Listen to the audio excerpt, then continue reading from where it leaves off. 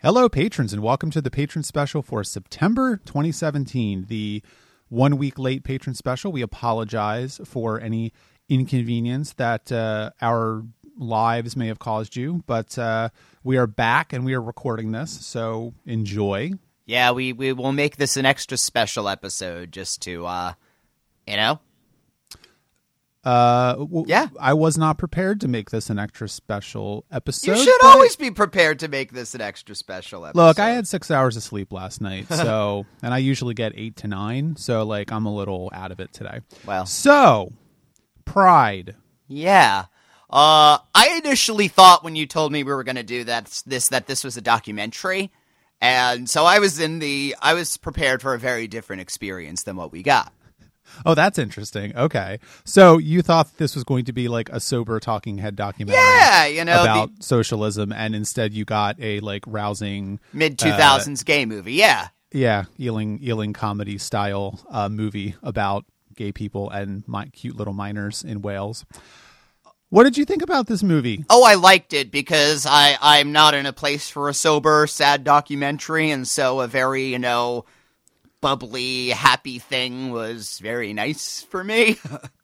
Yeah, no, I love this movie a lot. I think I first heard about it about probably a year ago now, and I rented it and I watched it and I enjoyed it quite a bit. I cried at the end. It's all very exciting. And I actually have watched it, I think, like 4 more times since then, partly because, and this is a little bit self-serving on my part, one of the reasons I wanted to do Pride as a patron special, aside from the fact that I thought it would be a good movie for Richard and I to talk about, and that it would be interesting for our patrons to hear, because I don't think that this is a movie that a lot of people know exists. And I didn't hear of it, yeah. Yeah, and this is a story that a lot of people don't know, I think, especially outside of England or Britain, and as long as it is still the United Kingdom, I guess. And it's also a little bit self-serving, as I said, because I am running a Democratic Socialists of America conference call discussion on this movie tonight, actually.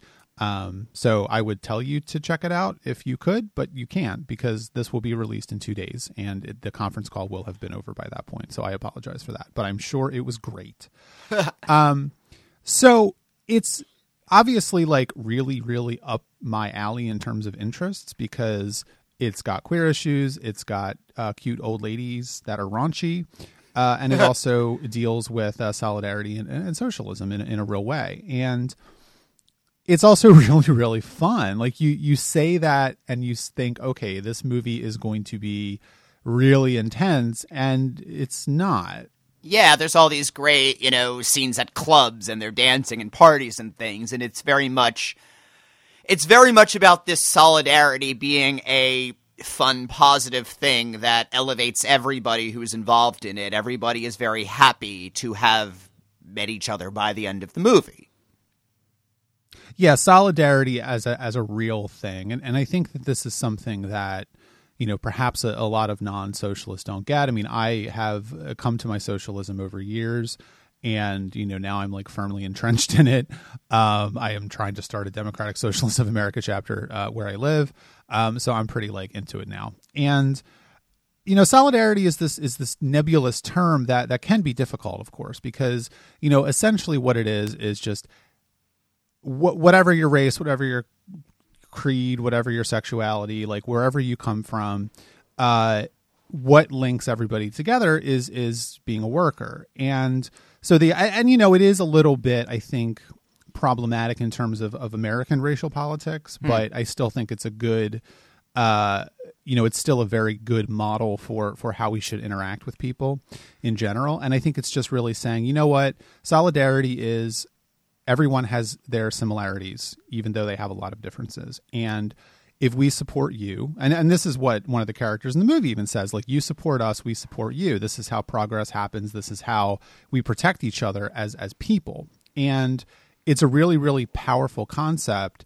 I mean, the movie starts out with the people in LGSM, lesbians and gays support the minors, singing Solidarity Forever, which of course is, it moves me because I've actually sung that before, and it's a great song. It's a good moment. They're very excited, but I think this movie really does embody the best of what solidarity can mean if you really commit to it. Solidarity is not a term that is thrown around me very often, just in the circles that I travel, but what this is really making the libertarian circles. Yes, of course. We just don't know why, the blacks can't get their bootstraps together like we did. And what this is reminding, I tend to be in circles that talk more in terms of identity politics and intersectionality. And I am really fucking sick of all of these white dudes who really misunderstand this and think that, there is the Tumblr interpretation of intersectionality, which is that, well, I'm this and therefore I have more of a right to speak. And I think that's a misinterpretation. I think intersectionality is a way of saying that oppression will happen on us in different ways. But at the same time, I think solidarity might be that missing piece. At the very beginning, the gay group is basically saying, listen, we've been harassed by cops. Thatcher hates us too. We've been treated like shit. We're all poor. And these minors, they're harassed by cops. Thatcher hates them. They're poor. It may manifest in different terms. Obviously, a minor is not going to get gay bashed. Obviously, a gay man is not going to be out of work in the mines because they're closed down from a strike. But at the same time, they're fighting a common enemy and they can still kind of understand each other. I've seen so many people who have said, well, because, I'm a woman and you're not, and you can never understand what I'm going through. But at the same time, I'm gay. I have had my own oppressions. We can at least agree that things kind of both suck and that they suck from the same angles. Yeah, I agree with all of that. And I think that the other piece of that for me is that's similar to kind of things that I've been thinking about, that solidarity and intersectionality, I think, are sort of, two sides of the same coin in a sense. And, what you say, like, I'm a woman, you can't understand what I've gone through. I'm a gay man, you can't understand what I've gone through. I'm, African-American, you can't understand what I've gone through. And I think that is true and that is valuable. And we should listen to the lived experiences of all of these different groups. What I think is the missing piece, as you say, is understanding how these different identities intersect. That's where intersectionality comes from. And then saying, okay, I will listen to you, I will accept what you tell me, and I will support you unconditionally. And that is where the solidarity piece comes in. It's not about kind of trying to understand, I think, because I don't think you can. I'm a gay man. I don't necessarily think that a straight guy can really understand everything I've gone through. Not to say that I have it that hard. I'm a white gay cis man. That's not the worst thing in the world. But I do still have my own struggles, as Richard has had his own struggles, as everybody has had their own struggles. But I think that is right, where solidarity says all those struggles are important. We listen to them. We honor them. We will help you through them by supporting you unconditionally. And that is, I think, the power of this movie. And it's really, really profound to see, I think.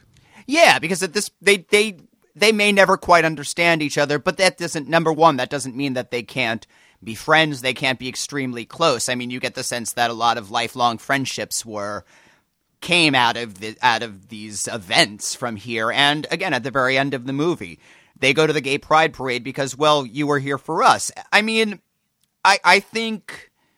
So I used to live in an Occupy house for a little while, and one just random Craigslist find, and one of the big talking points of Occupy was we're the 99%. There is this 1%. There is this tiny elite who is making things bad for everybody, and it is one of the tools of the elite to fracture that into all of these different groups, right? If you have, women's issues and black issues and gay issues and all of these different struggles which are seen as siloed from each other, then that's weak. Then you have nobody can get together. If you have everybody banding together and say, well, we are the 99%, the minors and the gays are going through the same thing and look at our numbers. I think that's where the power comes from. And I think the point of solidarity in this way is to make that numbering clear. This is not a movie that has the language of the 99%. That was, even at the time the movie was made, that concept hadn't really been codified in the way that it is now. But at the same time, that is what they're going for. I think intersectionality and identity politics are the way that the various groups don't get erased at the same time. I mean, because the biggest critique of socialist groups that I've ever seen is that, well, you go to a socialist group and it's going to be mostly white dudes. And, a lot of women I know feel uncomfortable in socialist places. I went to one DSA meeting in Portland, and in the group that I was in, literally everybody was, oh, well, I work in policy. I'm a lawyer. I'm this, and I'm a fucking cook. Like, it felt very, I felt very out of place there because there was, I didn't feel represented in that. And I think there is a degree to, I mean, we even see a little bit of that in this movie where you have this, breakaway, what is it, lesbians against pit closures, because they feel that their issues are not talked about. I mean, there are going to be some very particular issues for women in these mining communities that are not being addressed. I mean, I think, and you have the main character saying, well, we really need to deal with the strike and stuff. I mean, I think it is interesting that the movie does address that. Even in groups of people who wish to have solidarity with each other, there are still blind spots, maybe. Yeah, no, I agree with that. And I think that, I do want to talk more about lesbians against pit closures, because I think it's probably one of the minor areas where it's not a minor area, but one of the ways in which the movie, I think, falls down a little bit. And it doesn't work for me. And I'll get into that in a little bit. But I think you're right. And I mean, I think the way I want to get into this, because I don't know if anybody listening to this that isn't British really has a good understanding of, what was going on, during the strike in 1984 and 1985. And, essentially, and we can't forget that the miners lost. I think there are 7 coal mines still open in the entirety of the United Kingdom. They lost. They were crushed. All of these mining towns are completely desolate, wiped out, high unemployment, not a good situation, right? And not to say, and this is kind of the weird thing, is that mining coal is not a great life either, right? Well, but there is dignity in the work. It does give them power. It does give them an identity.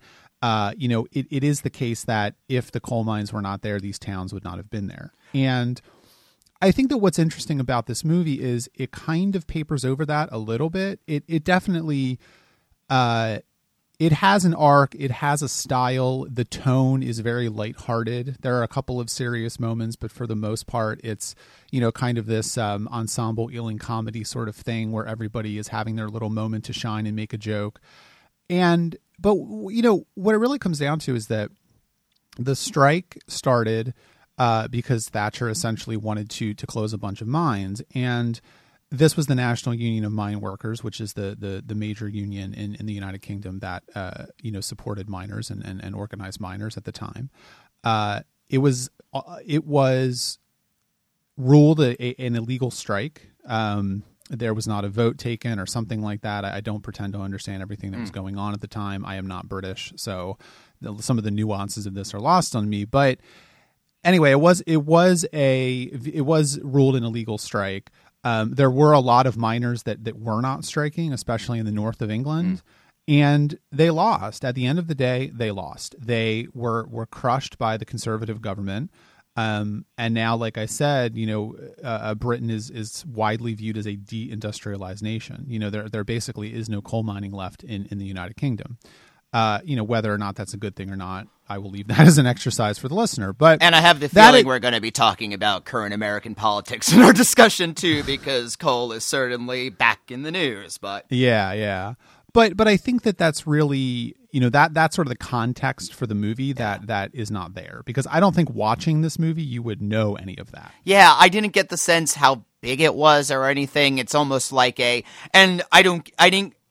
small thing is I didn't get the sense how long this had been going at the beginning of the movie. I mean, this character Mark kind of is watching a news article on the way to the Pride Parade, and he gets this idea, all right, we're going to get money for that. I don't know if this is he just found out about it then, or he just, it had been brewing for weeks, and this was just his flash of inspiration because he'd be around people. I wasn't clear on that. Well, so we have to remember that the United Kingdom is a very small country, right? That's number one. And I think I just looked it up on Wikipedia. There were about 140,000 miners that were striking. That's a pretty big number of people in a country of, I think there were maybe 35, 40 million people, in the United Kingdom in 1984, 1985. That's still a pretty small percentage, but it's a pretty massive one in terms of a strike. And the strike started in February of 1984. The movie starts on Gay Pride Day, June 30th, 1984. So it had been going on for a few months at that point. And it ended in March of 1985, right? And then the movie ends. So the movie takes place over an entire year. It ends, it starts at a Gay Pride March and it ends at a Gay Pride March. So the strike had been going on for a few months by that point. Okay. Yeah, and that makes sense too. And I mean, I know it's big enough that at the end of the movie, the newbie's mother, comments on it at the end. She sees that as a big thing. But okay. But I think that to get into this a little more, some of the context around gay rights in the United Kingdom as well, I think are interesting because, homosexuality had been decriminalized in the United Kingdom, I believe, in 1968. Yeah. Now, they do make a point in this movie of saying that there was a different age of consent for queer people and for heterosexuals. And that is one of the things that the character of Joe, who was created for the movie, which I do want to talk about, they make a joke about that he comes to this Gay Pride March when he's 20, but he can't actually legally engage in sex with anyone. Which even comes back later when he's talking to his mother and she's saying, the laws are there to protect you, as if in the next, 2-3 months at that point he's going to turn 21, as if that's going to be the time that's going to mature him out of this phase he's going through. But right, yeah, because that works so often for everybody.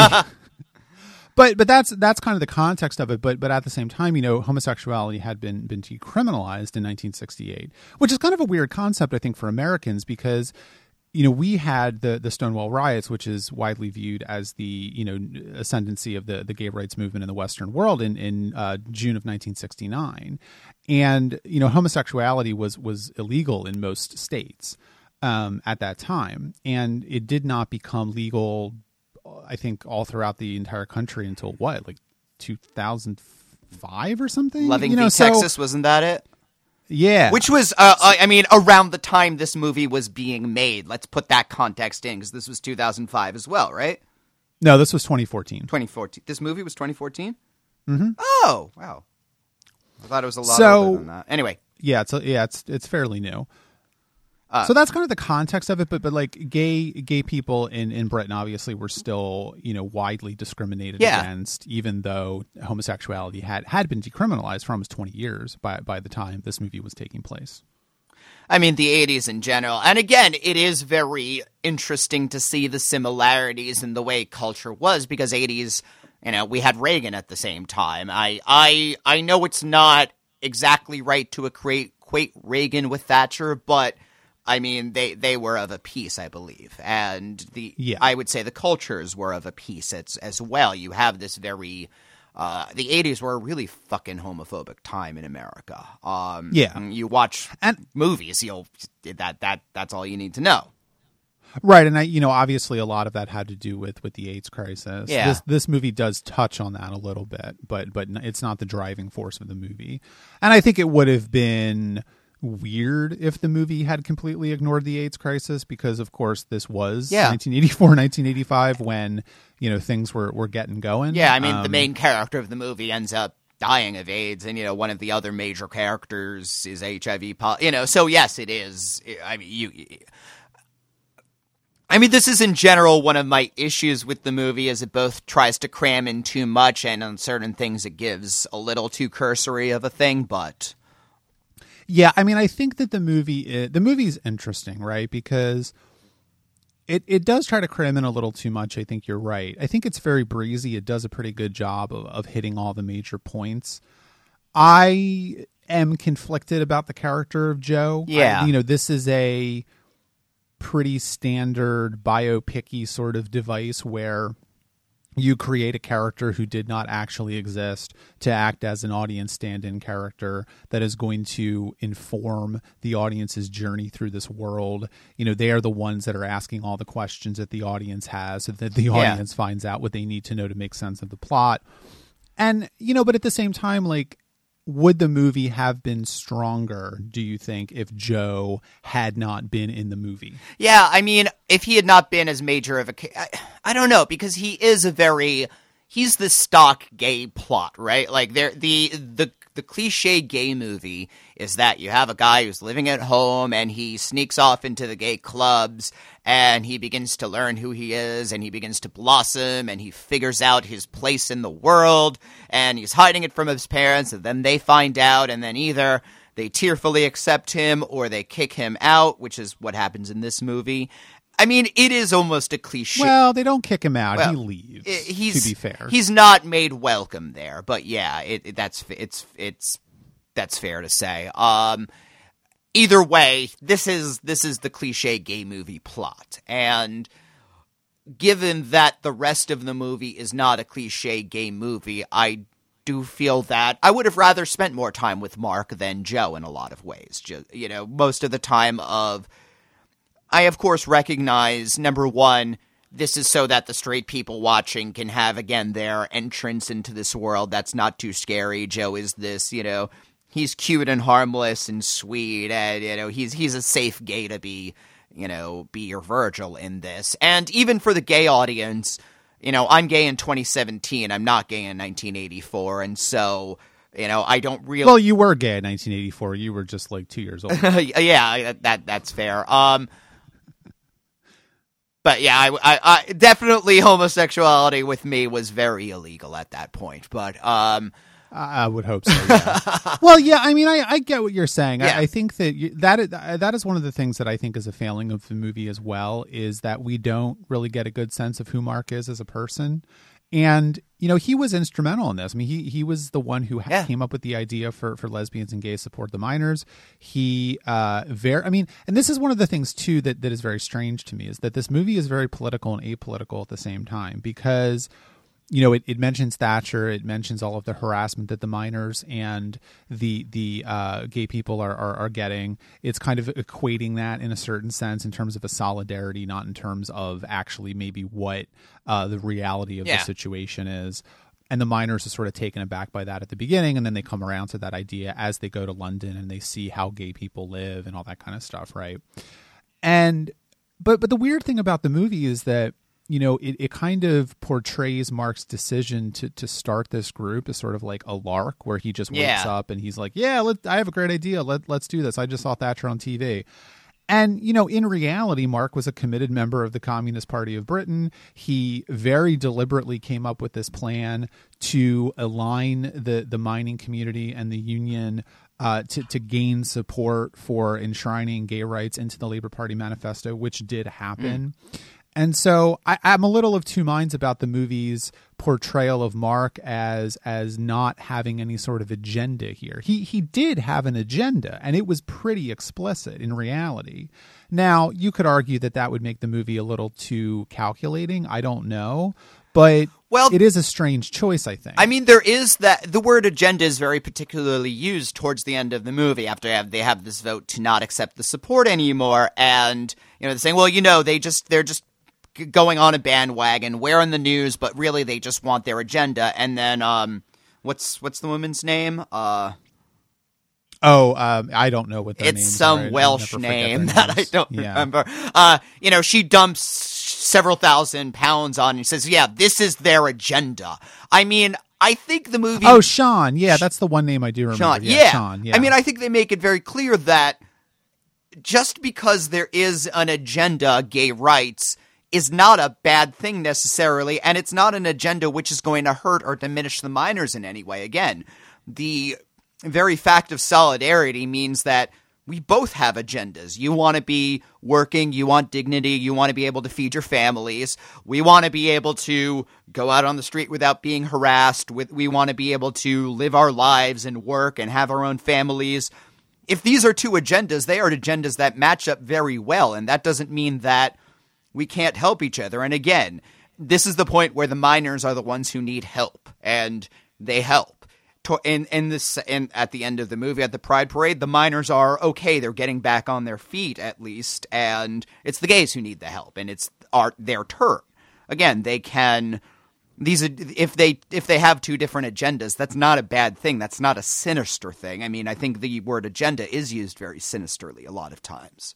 It is, yeah, and I think that I'm with you, and I think the other piece of that is that, you know, as you say, the miners' agenda to be able to provide for their family and to live, essentially, and to have a job, and the, you know, the queer people in this movie's desire to live a life openly without fear of harassment and beating by the police. I think, you know, those are agendas, but they're not in conflict with each other, and nobody's being underhanded about it. I think, you know, both groups are very open. This is what we want. This is what we want. And I think that that's embodied in the character of Gethin, the Welsh guy who left home and didn't go back, right? Hadn't been back for, I think he said like something like 16, 18 years. You know, because here's a character who grew up in one of these, you know, kind of towns, right? One of these mining towns in Wales, did not feel welcome there because of his queerness, his homosexuality, left, went to London, and just never went back. And, you know, then he goes back in this new context of providing help and aid to the striking miners and realizes that, you know, they have more in common than he thought, and that Wales has changed in a sense. I mean, if you think back to it, I actually did the math while I watched the movie. He would have left, I think, in 1968, which was the same year that homosexuality was decriminalized, and now it's 1984. So that's a pretty big and kind of I guess consequential decade and a half in a way, really. Yeah, and I mean, number one, I think the Gethin character is a foreshadowing of where Joe is going to end up. You know, hopefully it will not take him 16 years to reconcile with his family, but you do get the sense that there is hope that eventually there will be an understanding. And, you know, you mentioned 68. I mean, there's that conversation between Bill Nye and Imelda Staunton where he says, you know, I'm gay. And she's like, yeah, I've known since 1968, or something like that. I mean, she's really the one who is instrumental in getting Gethin to go back to his mother. She's the one who's saying, you know, I know it's, you know, because she is able to accept and love him and he's just a stranger. I think he begins to realize that, you know, maybe my mother could have had a change of heart, which obviously turns out to be the case. Right. Yeah, I mean, there's that great scene where Gethin finally goes to the town and, you know, they say, oh, where are you from? And he says, I'm from here. It's like, nope, no, don't bring people from North Wales in here, you know, and it's funny because it could be construed as kind of cruel to do that to him, but I think he realizes where it's coming from and that he's being kind of silly, right? And, you know, these are people that he doesn't know, they don't know him, but they're welcoming him. And yeah, I don't think that if Gethin had showed up with that initial contingent, you know, at sort of like the halfway point in the movie when the first group of LGSM people show up, that probably would not have been the time for Gethin to go. But they already did some of the hard work, so it's okay that he's there now. And I think for him, that scene also, I mean, they all talk about how, I mean, he's the one who's saying, oh, they beat me up, you know, at home. And I think their teasing of him is done with very much affection and compassion and all of that. And I don't know, I think he begins to realize that, you know, there is a difference between being gay bashed and just, I doubt that these towns are the fuzziest towns normally. And, you know, yes, maybe he feels much more comfortable in London than anywhere else, but at the same time, he can recognize that maybe there is love there. Yeah, because the other thing too, I mean, Gay is the Word is a real bookstore. I've been there. I don't know if that character actually existed and if he actually ran that bookstore. I don't think it matters necessarily. I mean, the fact that they don't have a Where Are They Now for him, but they do for his partner, suggests that.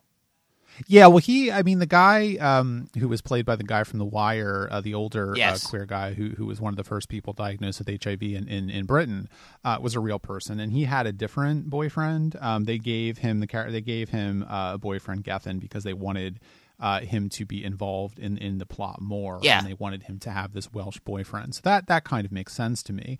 And I also think that having Gethin own or run or work at Gay's the Word, grounds him really as someone who has found his own place in his own community in London. So when he goes back to Wales, he is coming there from a real position of strength in a sense. He's a successful community leader at home. I mean, you keep having...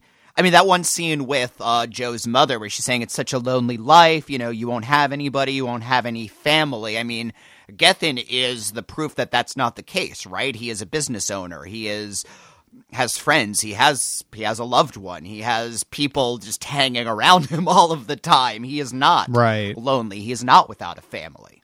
I mean, it's very interesting to see Joe's face during that scene because he recognizes that what she's saying is bullshit.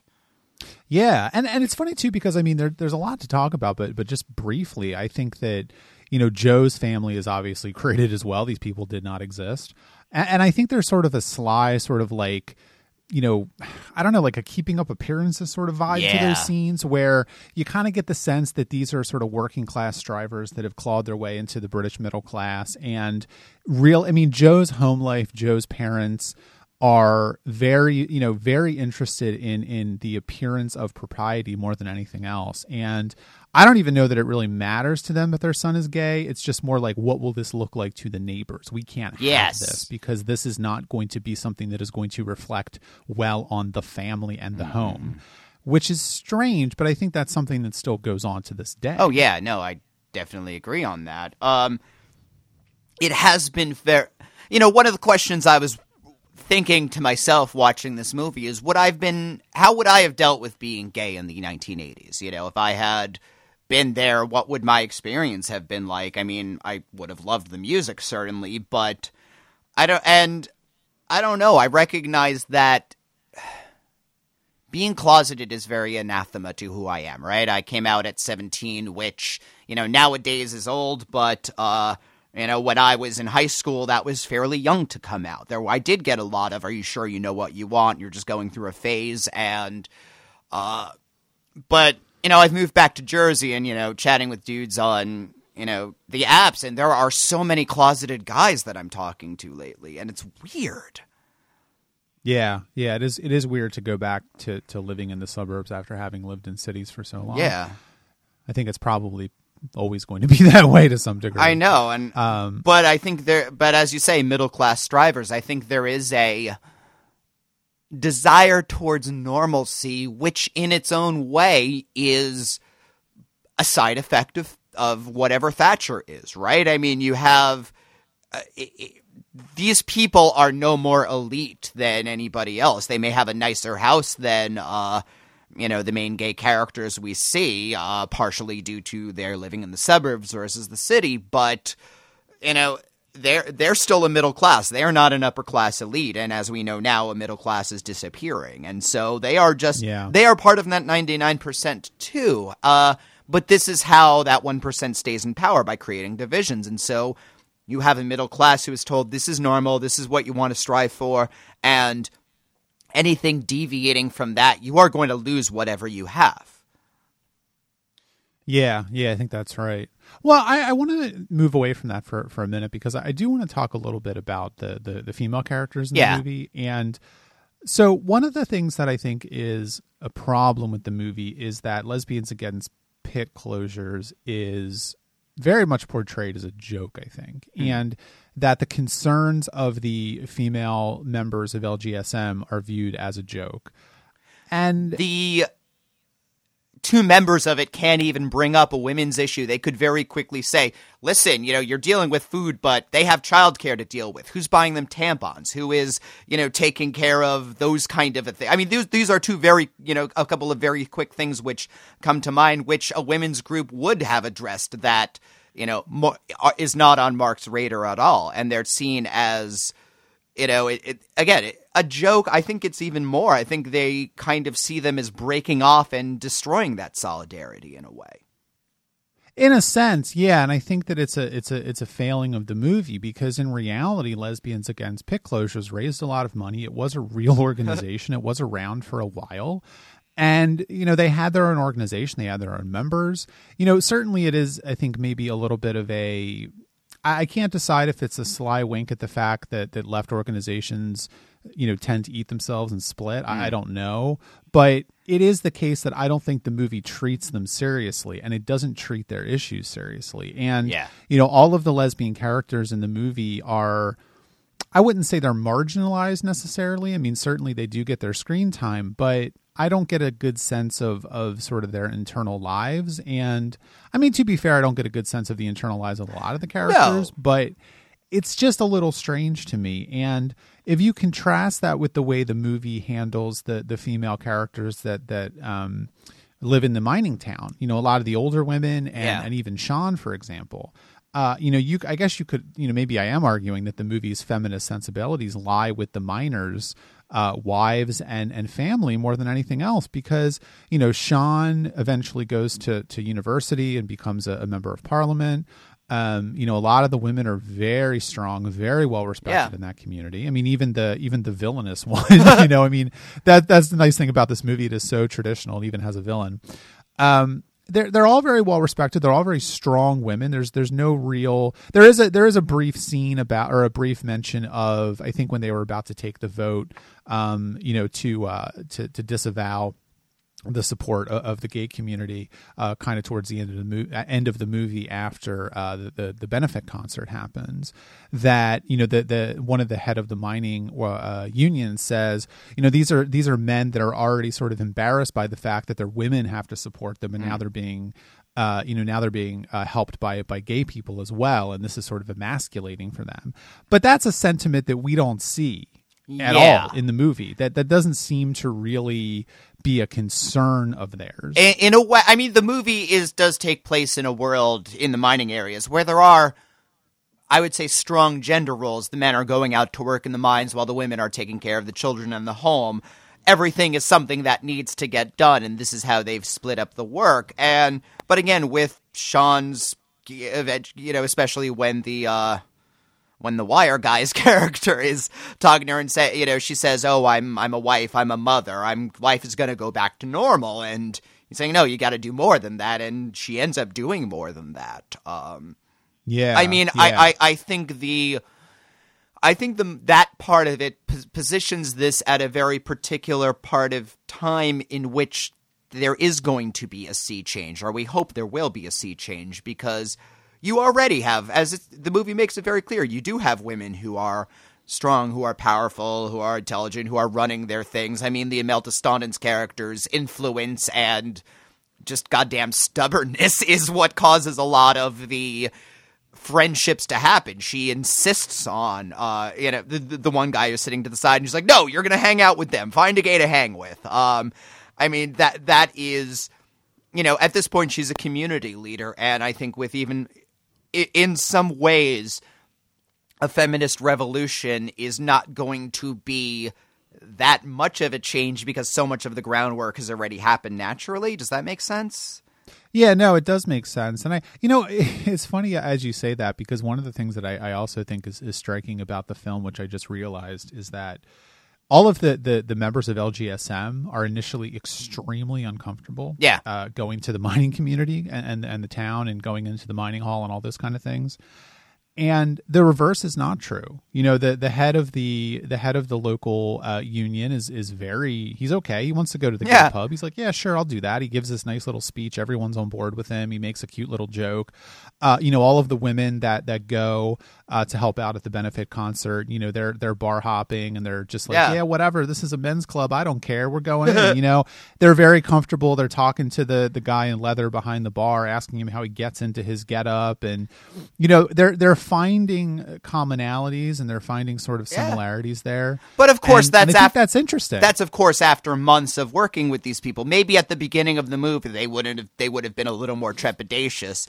But at this point, they know that this is a community that has supported them and has, welcomed them just as they've welcomed each other. And maybe they're going a little overboard, but you know what? We're here. We want to see everything. Why not? I mean, they showed the gay group everything in their town, so it's their turn to see this, and they're just going to run with it. They're the ones who are more capable of having fun with it. I mean, that's really the biggest accusation that they level at the villain, the one with the haircut, is that, I mean, there's the one, take the rod out of your ass. Everybody kind of views that if she would let herself have fun and enjoy this and actually meet these people and talk to these people, she would realize they're just a bunch of kids who are really trying to help out, and they're just, they like to go dancing and, listen to music. I mean, it's the same as them.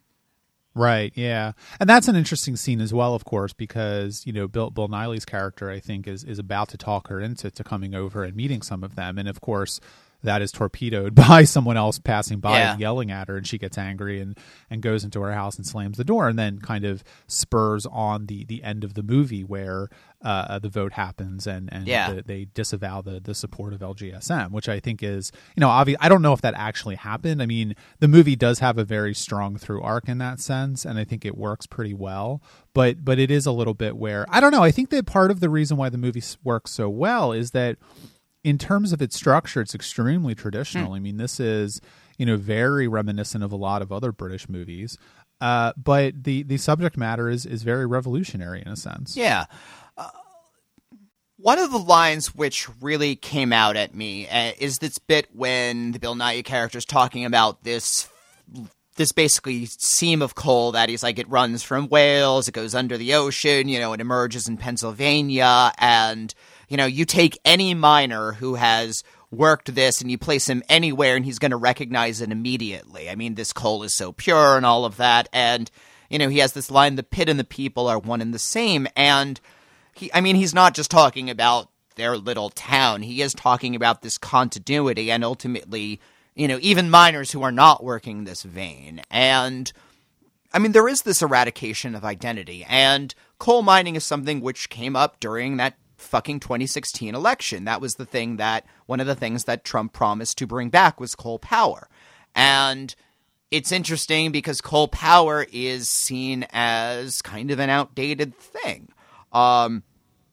We have, many... I wouldn't even say outdated. I think there's a view widely held in progressive circles at this point that coal is evil. And I think I agree with that. And yet you do have people in America who are in coal towns who don't have work, are out of jobs, and I don't know what the answer is, because I think Trump's "let's get coal power back" is a Band-Aid. It's not something which is going to be, as you say, coal is, maybe evil isn't quite the right word, but it's certainly something which is adding to pollution. It's something But here we are, you and I are people, and probably most of our listeners are people who believe in climate change, who believe that coal pollution is a contributor to climate change and all of these things. And well, Florida is as we record, currently being battered by a Category 4 hurricane of historic proportions, spurred on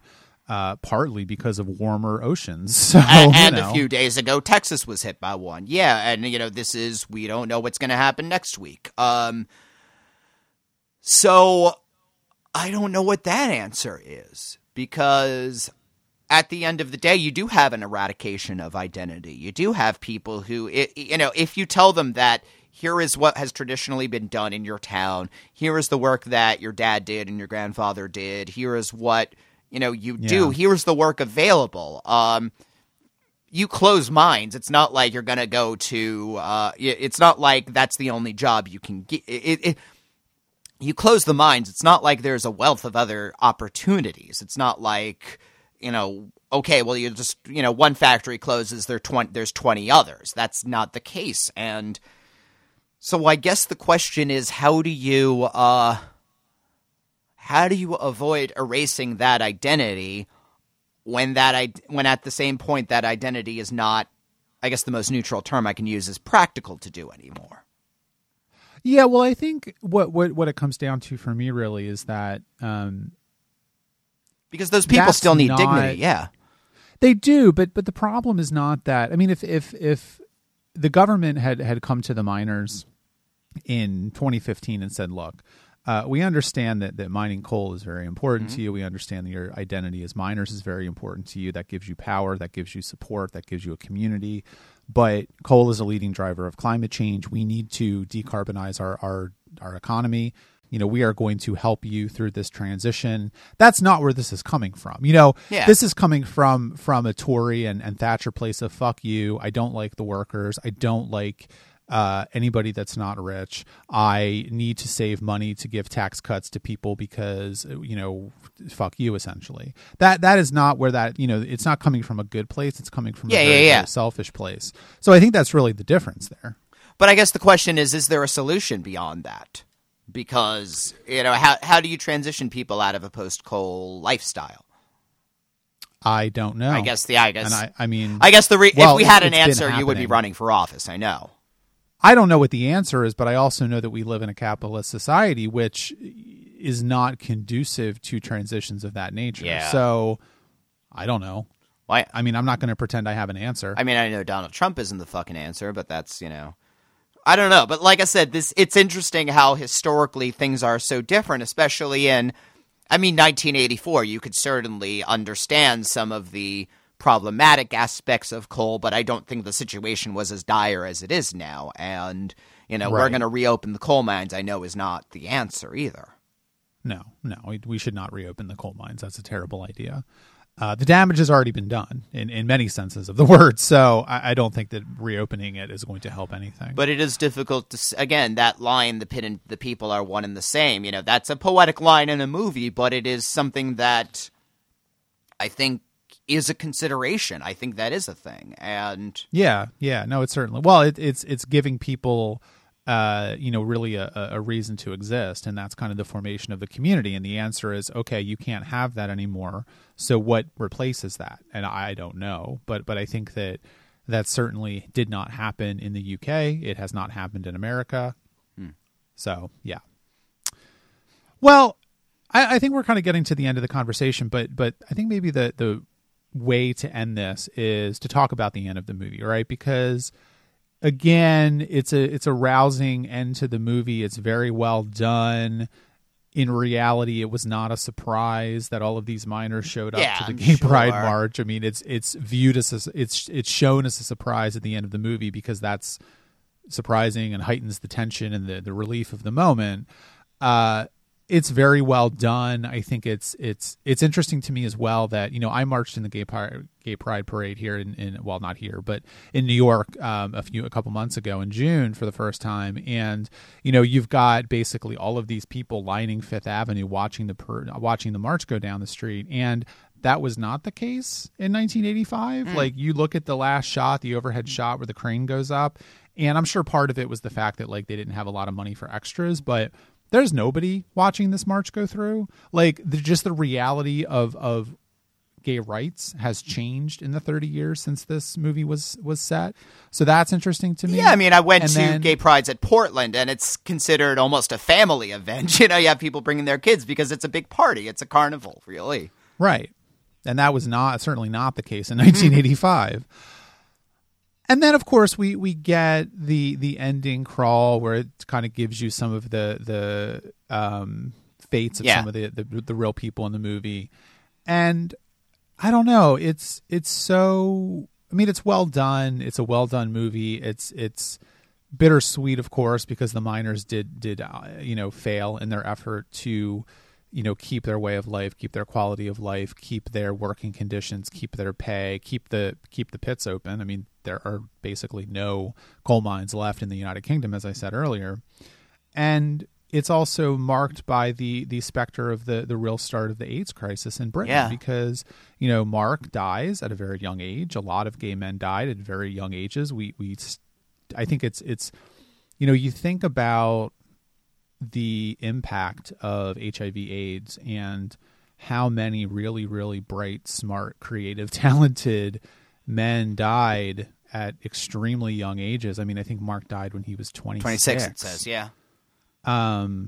Which makes you horrifying. appreciate how young he was in the movie, because that was 2 years out. So he was like 23, 24 during the... Yeah. But... Yeah, and that's the thing that fucking pisses me off about the way we handle healthcare, because we live in a time of goddamn miracles when it comes to HIV medication, right? Like, you have HIV, you can be on a daily pill with minimal to no side effects that will keep your count low and will keep you from ever getting AIDS. If you do not have AIDS, you can take a one daily pill with pretty much no side effects that will prevent it. I mean, these are wonderful things. The only thing that will beat those is a cure or a vaccine, right? And I mean, as you say, so many young people are lost. So many people are lost. We did not live in the time when, I don't know anybody who has died of AIDS, but 10, 20 years older, and and most of our friends would have been there. And yeah, I don't know. I think that is just so very important that we be able to have these kind of treatments available for everybody who wants. Yeah, because it's interesting, because I think that this movie is really really strange, because it ends at the beginning of both the deindustrialization of the United Kingdom, the collapse of the coal mine, the collapse of the unions, the collapse of the power of the trade unions in the United Kingdom. And it also stops at the very beginning of the AIDS crisis in the United Kingdom. I mean, let's not forget that the height of the AIDS crisis, the most deaths occurred in 1995. Right before the introduction of protease inhibitors in 1996. Yeah. So we're talking about the very, very beginning of the AIDS crisis. We're talking about the, slow decline of the trade unions in the United Kingdom and the coal industry. But it almost doesn't matter. Like, the movie ends at a very sort of high moment. Everyone is marching everyone's marching in the march. Everyone is happy. Joe is happy. Mark is happy. The miners are happy. Everyone is having a good time. And it's almost like take your victories where you can get them. But it's a strange, bittersweet ending to a movie and I think it honors that. Yeah. I think it's important to recognize that at the end of the day, the miners did fail. That at the end of the day, yes, they were able to enshrine gay rights into the Labor Party manifesto in 1986. This sort of LGSM minor alliance was key to that, but it still came at a very, very low point for the queer community. So, it's always the struggle is always happening, I guess, and the movie kind of ends on that note, I think. But I think I think the movie does kind of address that. You have the guy who's organizing that. He's like, oh yeah, go in the back with the fringe groups. We don't want to be political this year. We just want to be celebratory. And I mean, that's really the big tension, isn't there? And the part, sorry to cut you off, but like part of that too is like, what the fuck is there to celebrate? that at this moment. But I think the movie tries to have it both ways, and I think mostly succeeded. It allows that, the miners lost. Many of these people that we see are going to die of AIDS-related complications. A lot of these miners are going to be poor. They are not ever going to get into the glory days that they may have been. But at this very moment, we're alive and we're celebrating, we're partying, we have all our friends and loved ones around. And I mean, that's the thing. Everybody's story ends with a death, right? And, a happy ending just depends on where you end it. And so, something right now is a happy moment. And right now, what did we get out of this experience? We got solidarity, and that, more than anything, is what gave everybody in this movie dignity. And I think that's the closest that I don't. It might be a little cynical to say maybe that's the best we can hope for, but I don't think that's a bad thing either. Yeah, no, I don't think it is. And I think that's a good place to leave this conversation. Well, as always, we just want to take this opportunity to thank all of you, our loyal patrons, for your monthly support. It is very much appreciated. We would be able to do this podcast without you, but it would be less fun. So thank you for that. Next month, October, which, is only like 2 weeks from now or something. I don't know. Whatever the hell's going on. Time has lost all meaning for me. We're going to be talking about the Alien franchise, mostly focusing on the actual like 2 movies. I think there are other movies in the Alien franchise. I have heard that there are, but I don't know. That sounds like an urban legend to me. There's Alien, there's Aliens, and depending on how wasted you are, Alien 3. Right. Yes. And I don't know anything about the rest of them. I've never seen Alien versus Predator. So I am not a straight frat boy. So that's why. So we'll be talking about that. So look forward to that. And then November, we're going to be doing the Orville, which, Richard, I thought was a half-hour comedy, and as it turns out, it's an hour-long drama. What? Yeah. Oh, God. Oh. So thanks, Richard. Okay. Thanks. Well, no, because the reason we said we weren't going to do it right away is we'll give it time to get canceled. So the fact that it's an hour-long drama makes me feel better about it. Doesn't it? I mean, better about its chances to get fucking canceled. Yeah. And then December, we have a very, very exciting mystery project for the patron special, which we will be soliciting your opinions about. We're doing it on Murder, She Wrote. Yes, Murder. Exactly, yes. And we are doing it on Murder, She Wrote. It is going to be a 17-hour retrospective on the Murder, She Wrote franchise. We're going to be covering the television show, the Broadway musical, the VR game that came out in 1996. Based on the episode about the VR game? Exactly. Also, I believe that if we can track it down, we're actually going to be covering the made-for-TV, British TV, by the way, Murder, She Wrote movie starring none other than Imelda Stanton. She's so which good. Which is a nice link to Pride. We're not going to be doing any of that. All right, well, thank you very much, everyone. Richard, would you like to thank them? Thank you. There you go. All right, we'll see you next month. Enjoy.